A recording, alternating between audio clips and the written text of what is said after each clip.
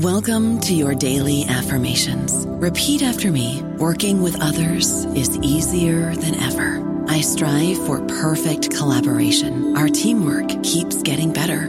Yeah, affirmations are great, but Monday.com can really get you the teamwork you desire. Work together easily and share files, updates, data, and just about anything you want all in one platform. Affirm yes to start, or tap the banner to go to Monday.com. With Lucky Land Slots, you can get lucky just about anywhere. Dearly beloved, we are gathered here today to... Has anyone seen the bride and groom? Sorry, we're here. We were getting lucky in the limo and we lost track of time. No, Lucky Land Casino, with cash prizes that add up quicker than a guest registry. In that case, I pronounce you lucky. Play for free at LuckyLandSlots.com. Daily bonuses are waiting. No purchase necessary. Void where prohibited by law. 18+. Terms and conditions apply. See website for details. Hello, everybody. This is Marshall Poe. I'm the editor of the New Books Network, and I'd like to tell you that we have a new and improved website. It has 2 new features that we think you'll love. One of them is a vastly improved search engine, so that when you type in keywords, you'll get a bunch of episodes really quick. The other is the ability to create a listener account. And in that listener account, you can save episodes for later listening. So you can create a kind of listening list. We think these features are neat and we think you'll enjoy them. Please visit the site today.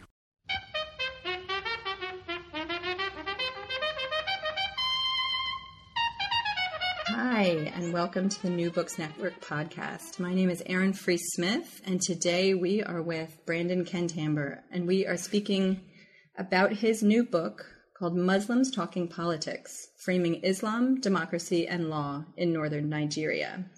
It's published through the University of Chicago Press. So welcome, Brandon. Hi, Erin. Thanks for having me. You're welcome.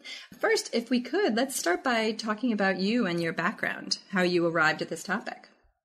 Yeah, so I have a PhD in African politics in political science from the University of Wisconsin. And when I came to graduate school in the early 2000s, the story of Islamic law implementation in northern Nigeria was really at its very beginning. And actually, I had intended to work on Cameroon. I had spent some time in the West Province of Cameroon, which is this sort of wonderful place where the food is great, the weather is wonderful. I worked on chieftaincy for my undergraduate thesis.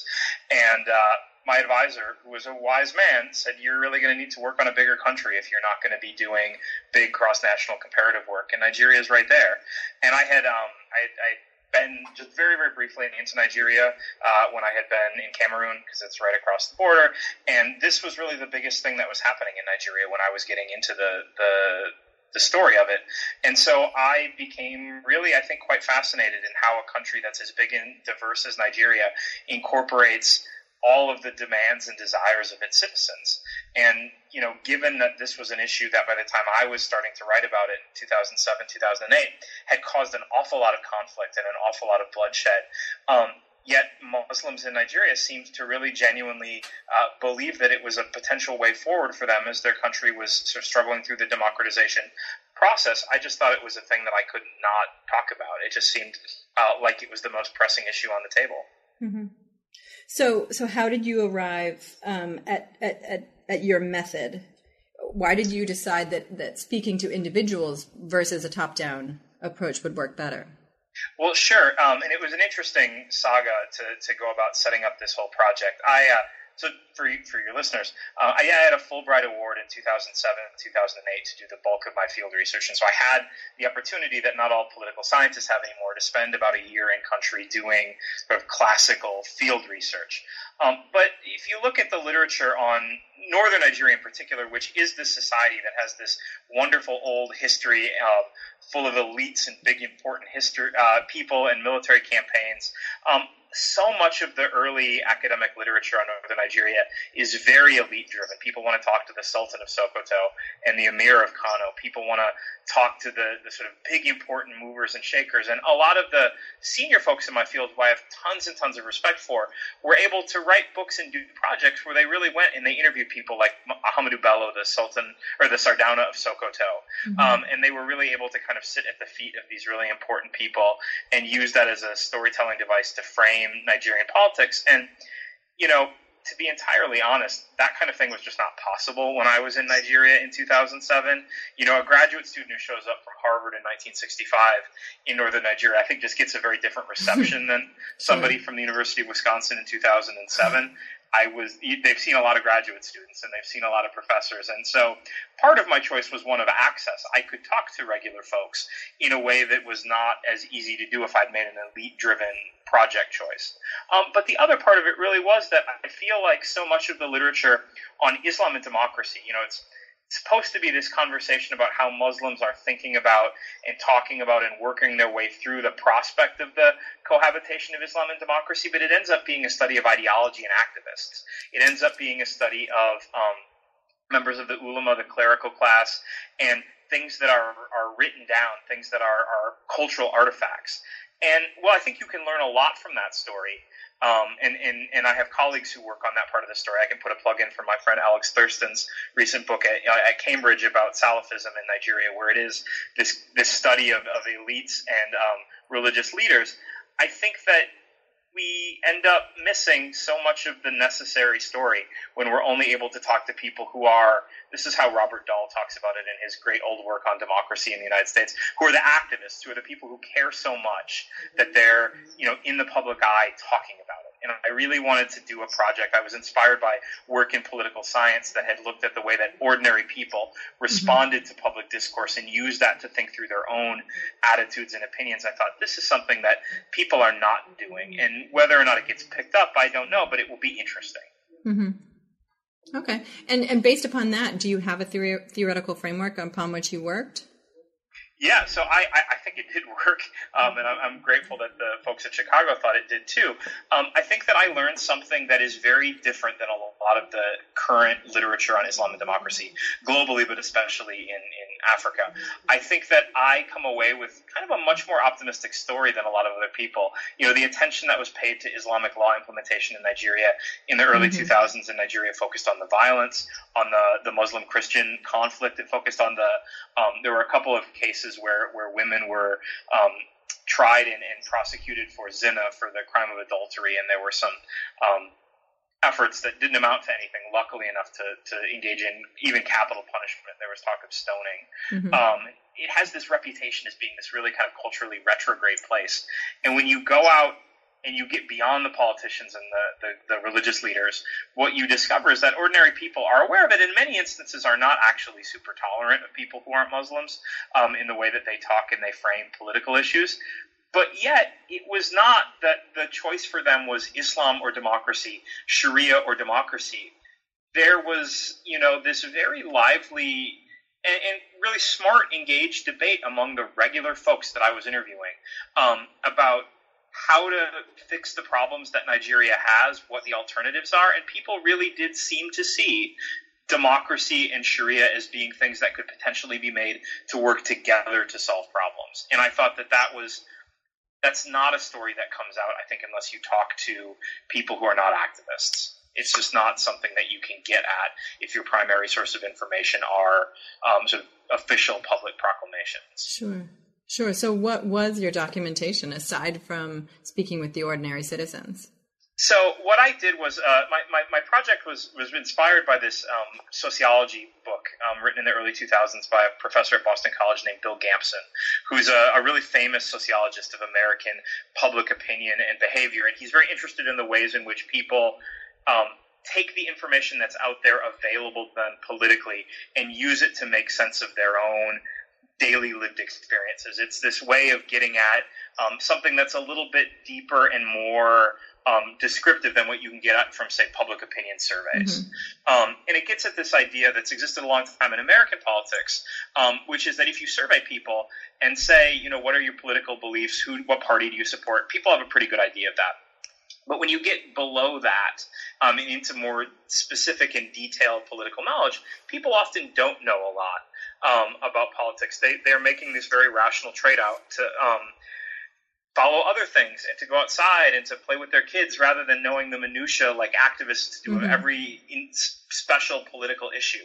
And that people use shortcuts and heuristics and ways of figuring out how to feel about political issues that they just kind of draw on in the moment as they need them. And so my kind of working theory based on this research from the United States was that Muslims in northern Nigeria probably face the same challenges that Americans do. Mm-hmm. They probably don't have time to pay attention to every little nuance or detail of a political or religious debate. They're probably looking for shortcuts and ways of making sense of these things as they come out. And when you make that assumption that Muslims in Nigeria reason and think about politics the same way that Americans would, right, that politics is politics, it leads you to a different set of sources than I think would be the normal place that you would start. And so what I did was, following Gamson's methodology, I looked at elite discourse. I did.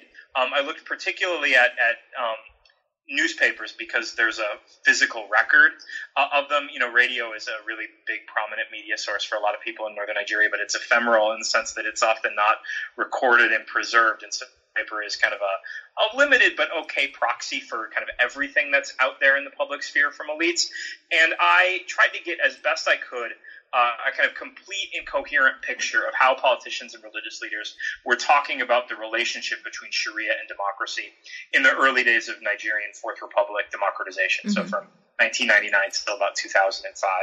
And I got the sense that, in fact, kind of despite the way that this had been framed internationally, where people were saying, this is this retrograde anti-democratic movement, Nigerian politicians had been very cagey in the North about making sure that they didn't say, Sharia supersedes the Nigerian constitution. We want God's law. We don't like democracy. They were very careful in this multicultural, multi-religious state to say, we're doing this via the constitution. We're being quite careful in the way that we frame and phrase these things.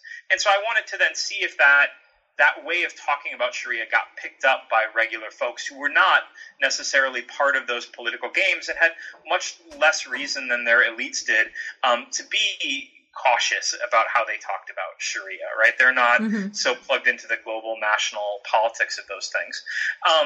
But more importantly, it would suggest that people were being, just like they are in the United States, influenced by what's out there and available, that people don't have, like the French sociologist Olivier Waugh jokes about the idea of Quranic software implanted in the brains of Muslims, that they just know what their religion says about politics. So often, academic and public discourse on Islam just assumes that Muslims are so pious and so devout that obviously they know exactly how everything all goes together. And that's not how it works for most people in most places with politics.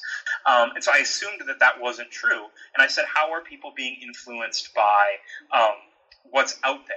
And so I set up these focus group interviews. In all, we talked about 100 people, where I was asking them these kind of open-ended questions and seeing if I could get them to draw on the public discourse, to ask them questions maybe they hadn't totally thought about what the answer was going to be with respect to the relationship between Islam and Sharia and democracy, and see what they would fall back on when, holy crap, I have to come up with an answer now. I'm being asked by this researcher. And it turns out that, sure enough, what they did is more or less exactly what people do everywhere, that they grabbed onto these elite discourse framings that existed, and they used them to, on their feet, think through and have a conversation with the group members what the relationship between Sharia and democracy was. And that in the whole, the outcome of this was actually pretty similar to what elites were doing, that it was supportive of the idea that Islam and democracy could coexist in northern Nigeria. Okay. How large were these focus groups? And generally, how diverse were they? I mean, how were you pooling them? Okay, all of which are really, really interesting questions for people who want to do social science methodology. So most focus groups, like for business or for products, tend to be pretty big. They tend to be 10 to 14 people because you're not really looking for them to have a conversation. But Gamson's methodology actually calls them peer group interviews and not focus group interviews, and I sort of adopted that language. They're 5 to 7 people. And the idea in particular is that they maybe know each other a little bit, and that you're not doing it in some office someplace, but you're doing it in a local community center or in some cases in people's houses. And so they're feeling a little bit more free to talk to you, to show you how they're thinking through these questions, to take the lid off of their reasoning and expose to you like they're talking it out. Right? So they were smaller groups, 5 to 7 people who knew each other. And they did tend to be individually a little bit less diverse. On the whole, I think I talked to a pretty diverse group of folks. But because we were looking for people who were going to be comfortable with each other, we had, focus groups that were women and focus groups that were men, and that was sort of a prerequisite for making conversations happen. But focus groups that were, and we talked to one group of people who were like low-level Islamic school teachers. We talked to a couple of groups of people who were like petty traders and folks who worked in local markets. We talked to some students. We talked to folks who were kind of at the bottom level of Nigerian society, who were like motorcycle taxi drivers, some folks who worked in higher education. But generally the idea was to talk to people, and the class dynamic of this doesn't translate exactly with the U.S., but who were like working class, Sure. who were not the people who have the ear of the state governor or who are, going to be publishing editorials in the newspaper, people who are receivers of that discourse rather than producers of it. And did you see a range of how they practiced Islam? Did you see more Orthodox as well as the less devout, or was it fairly standard? So we asked some follow-up survey questions about piety and what it looked like. I mean, Right. So if you look at the Afrobarometer survey, which is this big survey that's done cross-nationally in Africa about political values and beliefs and political culture, Nigerians are very, very religious, and Nigerian Muslims in particular. Like 96% of Nigerian Muslims say that their religion is very important to them. Mm-hmm. And so there's not a lot of, at least publicly, diversity when you go out into the field and start asking people, well, how often do you pray? How religious? People say that they're very religious. And I have no reason to believe that they're not, but, it's difficult when you're asking people that Sure. question publicly.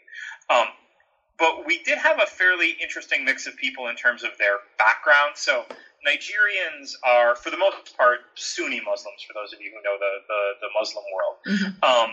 There's a small community of Shiites in Nigeria, and I don't think we talked to any of them. But we talked to people who, were a member of traditional Sufi brotherhoods. We talked to people who are followers of a group called Izala, who are a Salafi, kind of Middle Eastern-looking, oriented towards a group of Muslims. We talked to people who are kind of unaffiliated with those tendencies and would just say, oh, I'm a Muslim or I'm a Sunni. And so I think we did have a fairly diverse range of people in terms of their religious orientations. But we were there to have people talk about their religion. Right. And, the people who are going to be open to doing that are going to look maybe slightly different than the regular population. Mm-hmm. But that's just one of the things about doing this kind of research. And you read the book, so you know this. I refer back to public opinion research where I can to sort of validate or suggest that I'm on the right track. Sure. To say, hey, the responses people are giving here are not wildly different than what we're seeing in these other more randomly sampled contexts. Right. And how do you think that you were viewed by those you were trying to interview, as a foreign person coming in? So one of the things that was necessary to make it work was that I wasn't in all of the interview rooms. I trained people who were facilitators. I did a couple of them myself, but it was very much the case that when we were talking to people who weren't elites, I did one kind of practice focus group interview with people who worked at the local university, and they were pretty comfortable with me. But my presence there made it very strongly likely that people thought that things were going to get reported back to the government, which is interesting because a lot of people, when they hear that, they think, oh, this means people aren't being honest with you, they're hiding. And no, what it meant was people were like, you tell those people over in the government this, and this. We need to be heard. And that was also not exactly what I was looking for, right? I didn't want people's opinions about what needed to be done. I wanted them to talk and reflect. And so even without my presence, sometimes that came through. I have a section in the book where I think I'm maybe more honest than a lot of people who do this kind of research are about what didn't work. I say a lot of it ended up being performative and not as conversational as I hoped it was going to be, because people had this idea that this was going to get back to folks who might be able to make a change. Not that they were scared, but that they were like, get this all down. I got a lot to say. And that was, not exactly what we wanted, but in the end, I think we were able to make it work. We got a lot of text to look at. Mm-hmm. And does that maybe also speak to their feeling voiceless within the government? Oh, I think so. And I think that when people have said, well, you only interviewed so many people, how representative really is this? These are such artificial settings. I said, people were not hiding what they felt about this stuff. I mean, there's some sense in which you get people together and they're always going to perform their identities. There's a big literature in sociology about doing these kinds of interviews and doing this kind of research where people have public personas that they're justifying and defending. But I had very little sense that people were pulling any punches. Mm-hmm. And do they know how others outside were viewing them in this? I don't know. I mean, certainly one of the overarching themes that I come back to a bunch of times in the book is the idea that when you go out, particularly with elites, but sometimes with regular, ordinary working class folks too, and you say, I'm here to talk about what you think about Islam, they'll say, oh, no, you don't want to hear what I have to think. Let's talk about the Sokoto Caliphate and the great history of Islam in this place. Let's read the original texts of the jihadists who brought Reform Islam to Nigeria in the early 19th century. Why would you want to hear what I have to say? Like they've got it all already. And it was like pulling teeth sometimes, particularly with people who were a little bit more educated, to get them to understand that I didn't want to do a historical study of documents. I wanted to hear what people right now were saying, and how people were thinking right now. They were quite, I think, surprised to hear that someone like me would be interested. Mm-hmm. And do you think that, were you able to find other religions represented, like the Catholic population, or? So part of my research design was that I was interested in how Muslims were thinking about democracy. So I didn't do intentional interviews with those folks, but they're there, and I was interested in how the communities that I was looking at viewed those folks. Mm-hmm. I mean, if you go anywhere in Nigeria, any market, you're going to find Igbo communities. Any big city like Sokoto, where I did most of my research, is a city of almost 1 million people, depending on who's doing the counting. I mean, there were lots of communities of Christians. There were churches, and they were advertising revivals. They were not necessarily shrinking violets when it came to being publicly out there, which was, I think, not something that I was expecting to see, given the way that northern Nigeria is often talked about as a place where Christians are persecuted and repressed, and there is some of that some of the time. And my interviewees were often very dismissive of the needs or concerns of those communities. There's this kind of repeated trope that a lot of people have noticed around the Sharia debate in Nigeria, where people in places like Sokoto will say, well, we're 99% Muslim here. And if you go out, it is clear that that number is not accurate. Mm-hmm. The best surveys or statistical methodology suggest that it's probably more like 85-15. But those people, those Christians, get written out of the story by Muslims because they're not from that place. They're not indigenous to that place. And so we can pretend that they don't matter, and we can pretend like their views are not necessarily important. And that gets at this sort of undercurrent of illiberalism that comes along with the way that a lot of my interviewees were talking about democracy. And it's something I'm critical of. I'm not entirely sure how that fits in the long run with making democracy work in a place like northern Nigeria. Right. So there was tension between the communities, but so if you talked to Muslims, they would say, "Oh, our Christian brothers, we're glad, that they're here. We have no problem with them. We just don't want the state to be supportive of their religion." I have lots and lots of interview quotes, and I talk about it in Chapter 7, which is the bulk of the interview data, where people are saying, well, we have this notion or understanding of fairness that goes back to the Nigerian constitution and this idea called the federal character, where it's part of Nigerian settled law that you have to try as best you can at the national and state level to balance across all religions, all ethnic groups, all communities in that. So, for example, it's not okay for more than half of the ambassadors to be Muslim. If it's a country that's split 50-50 between Muslims and Christians, you need to have a minister in the federal cabinet from every state so that all the ethnic groups are represented. And the way that kind of trickled into how ordinary people talked about it was they said, well, we're the indigenous folks here. We're the real Sokoto's community. We're the Sakwatanchi, the people of Sokoto. And so we deserve government support and favor for our religion. We should be looked out for. And those Christians, if they want the government to look out for them and speak up for them and give them resources, they can go home to their ancestral indigenous homelands within Nigeria. We tolerate them, we're okay with them, but understand that this is a Muslim place and that there are Christian places in Nigeria. And again, I see so much evidence that people like democracy and want democracy to work.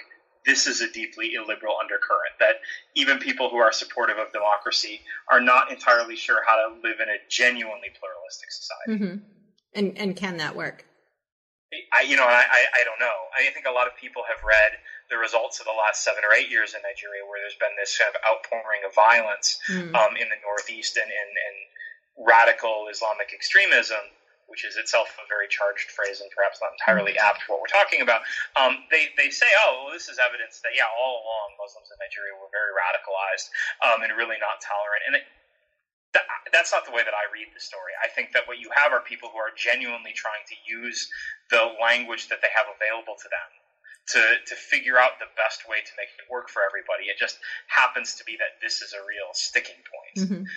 And there's plenty of evidence. I don't write about it a ton in the book, but you pick up on it as somebody who spends time in Nigeria and studying Nigeria, that Christians in the southern part of Nigeria, but also in other parts of Nigeria, are themselves also articulating similar issues that, Muslims have their part of the country, we have our part, and we don't necessarily think that they deserve as much special treatment or as much favoritism as we think that they get, and we want favoritism.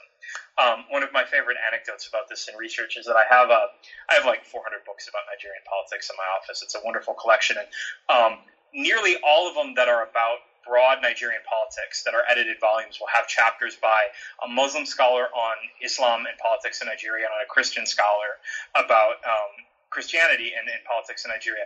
And the Muslim scholar from Nigeria will almost inevitably write the whole chapter about, Muslims, their part of the country is poor, they've never had access to political resources, they're marginalized. And you'll flip it 20 pages and the Christian scholar will be saying, Christians are marginalized, the Muslims run everything, we don't get what we need. I take that as evidence that both sides have both grievances and perhaps are not being entirely honest about the way in which these things are kind of balanced in Nigeria. But it is the case that there is this pervasive political discourse, this federal character idea that I've written about in some other articles too, that I think makes it easy for Muslims and Christians alike, because they are scattered about the country. There are Christian enclaves in Muslim-majority areas. There are Muslim enclaves in Christian-majority areas. People live next door to each other all the time, and they get along on a daily basis. But that there is this tension that it's so easy to ask the government for stuff, especially because you're a Muslim or especially because you're a Christian. And that means that they don't have to flex that tolerance muscle always in ways that I would think would be more productive for democracy. In a political sense versus a neighborly sense. Yeah. Right. I mean, not that there's not ever conflict between Muslims and Christians in neighborly senses. And I think we were talking before this got started about this growing violence between herders and settled farmers in the central part of Nigeria, which also happens to overlap with a religious cleavage. But most Nigerians, most of the time, get along with their religiously diverse neighbors. And that's again, a message that maybe is not entirely obvious from what gets reported generally about Nigeria. I think that that's not obvious at all. I mean, the major players, they command the headlines. So perhaps we could talk about those major players and how they fit into ordinary life. Because if the view that we're seeing from the West is that it's all extremists, it's all Boko Haram, and that where do these ordinary people fit in? Well, I think beyond my book, we don't necessarily always have a great idea of how they fit in. And I can really only speak to the northern Muslim communities that I've worked in. And again, I want to emphasize that almost everyone in Nigeria underestimates the degree to which there are people who don't share their religious faith living in their midst. Nigerian Muslims generally undercount Christians who are in their areas. I think Christians generally undercount Muslims who live in their area. But what I say about Boko Haram, and I'm sure your listeners are broadly familiar with this story, there are 6,000 or 7,000 Boko Haram fighters and 85 million Nigerian Muslims. This does not, to me, suggest that we have a population that is, aching to take up arms against their neighbors or easily radicalizable. For the most part, people are trying to figure out how to make things better in their daily lives, and they're muddling through. Right, they're working it out as they go, and the voices of the people that I talk to very strongly evidence the fact that they want less corruption, they want government that's accountable, they want political leaders who don't steal money, they want a government that is evidently invested in the improvement of their condition, and they're willing to talk about just about anything to get there, whether it's religion or democracy or really kind of anything else. Has anyone proposed, or is there a major proponent of someone proposing a third way, a non-religious democracy?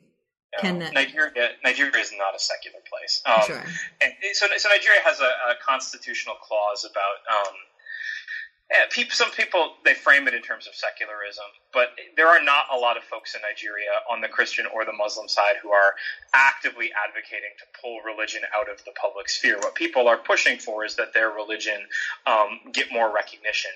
My favorite story about this is that in the mid-1980s, after years and years and years of the Nigerian government at the federal and state levels offering assistance and logistical support and sometimes even funding for Muslims to make the compulsory pilgrimage to Mecca during their lifetimes, the Christian Association of Nigeria lobbied for and got funding to stage a Christian pilgrimage. And they do it to a bunch of different places now. I think they go to Alexandria in Egypt. They go to Jerusalem. They go to Rome.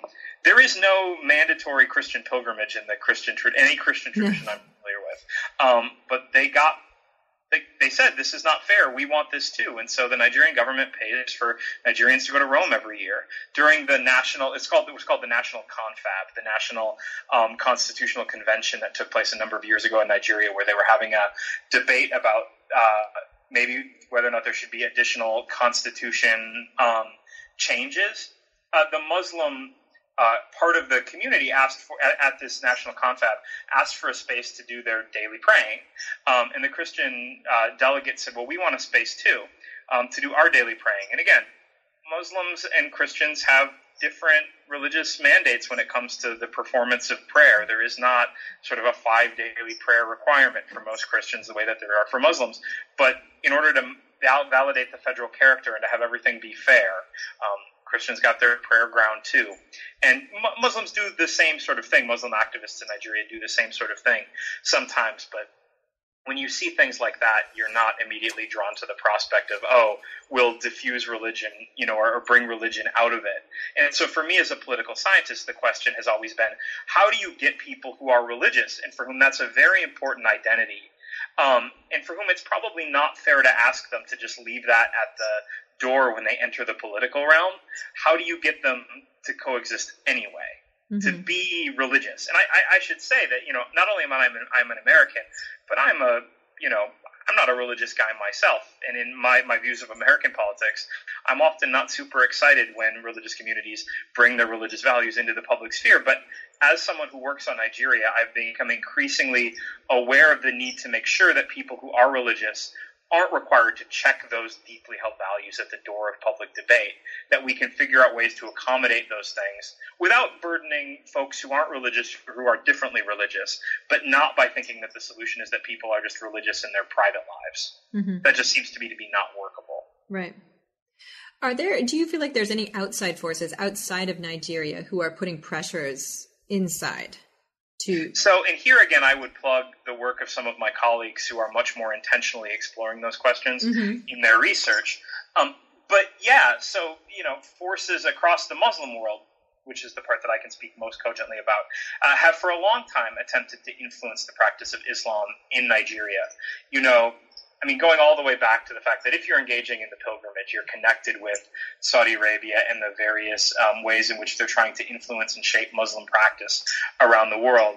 You have sort of obviously people who are traveling outside of the country on scholarships to do religious study. Even the British under the colonial era actively promoted certain kinds of Islamic schools and scholarships to certain parts of the Islamic world in order to shape the experiences that those folks would bring back. But yeah, for a very, very long time, there's been an effort to shape and frame.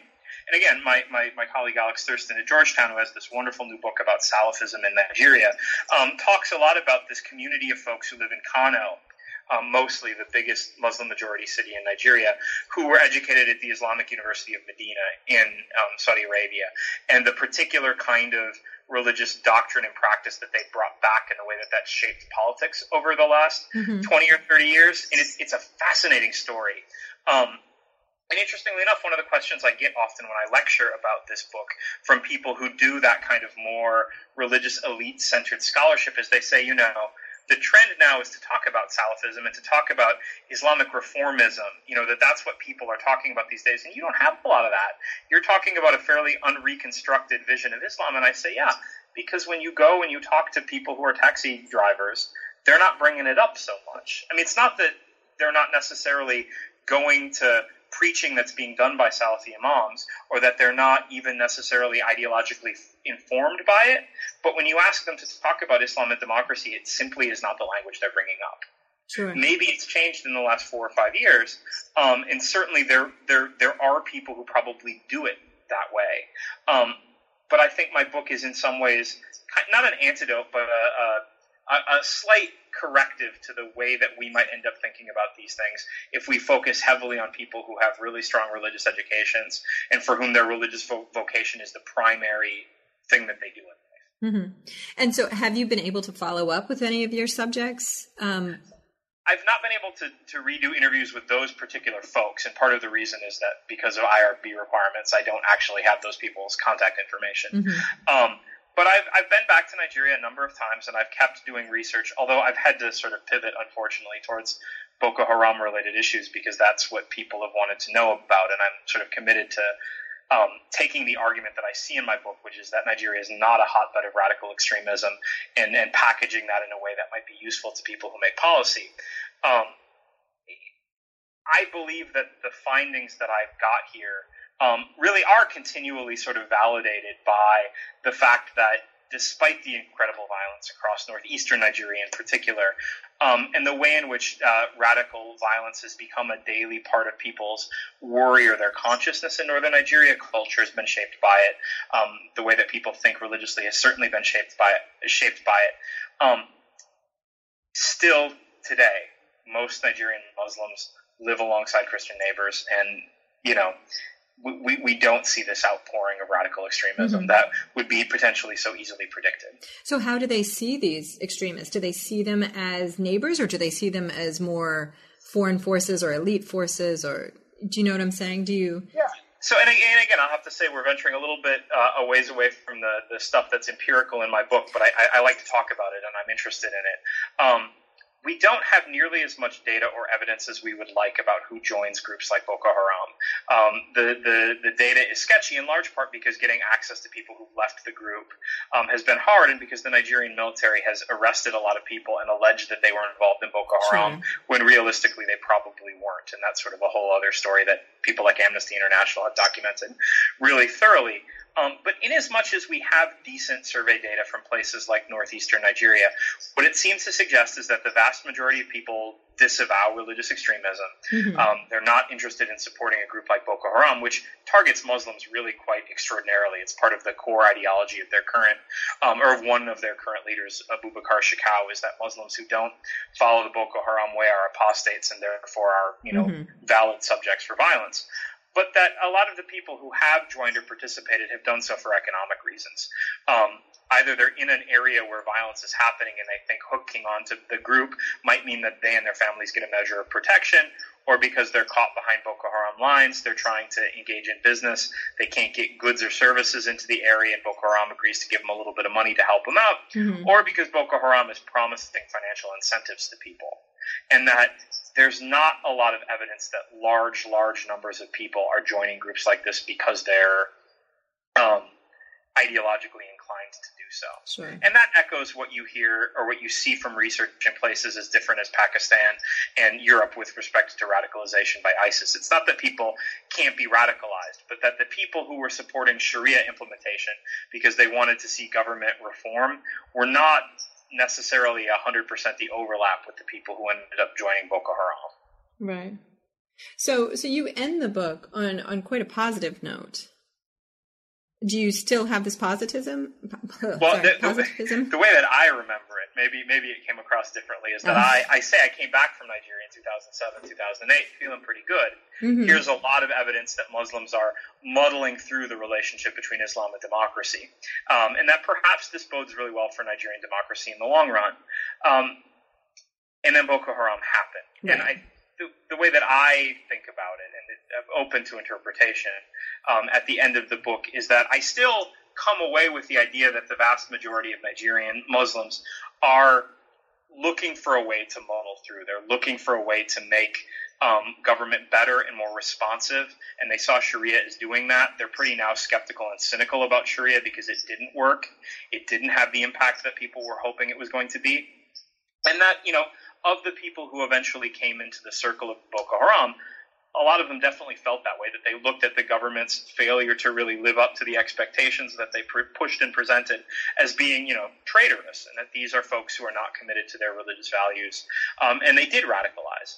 But the vast majority of people, were disappointed, but were still pushing for something different. They were not thinking that the solution was violence. Mm-hmm. And in as much as that's a positive story, I guess I was less positive perhaps than I had been 5 or 6 years ago when this book finally came out.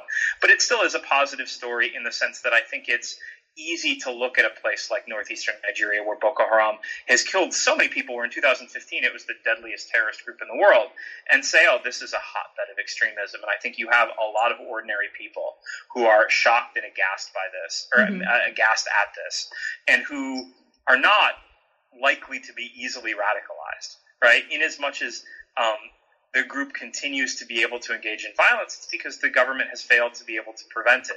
The military has not done its job in terms of providing security for these communities. And that's a different story than maybe the easy story. Mm-hmm. Sure. So what is your next project? Where are you continuing with this research, or are you being sort of sidelined into Boko Haram? Or yeah. So God help me, I'm writing a book about Boko Haram right now with a colleague of mine, Carmen McCain, who's also a longtime Nigeria watcher, who's actually works on houses of film and literature. And so we are doing kind of a social history of the conflict, which hopefully will be out in 2018 with Ohio University Press.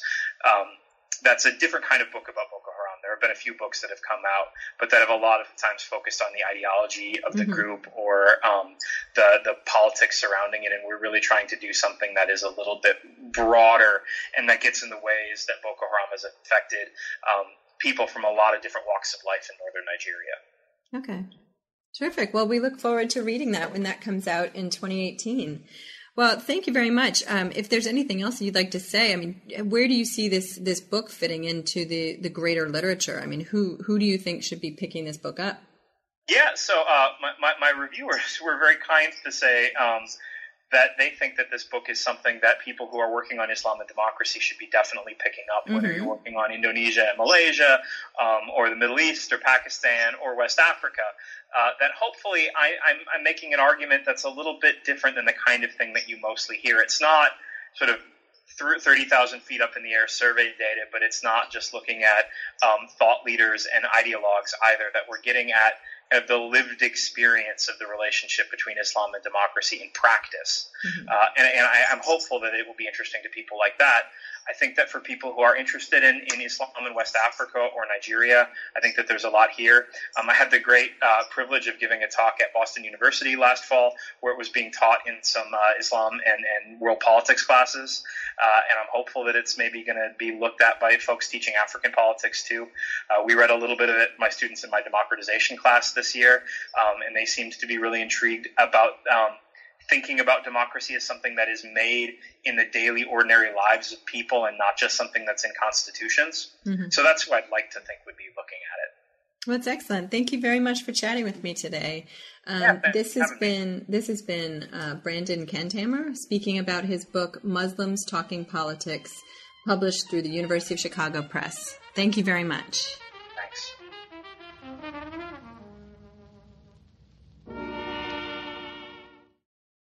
Lucky Land Casino, asking people, what's the weirdest place you've gotten lucky? Lucky? In line at the deli, I guess? Aha, in my dentist's office.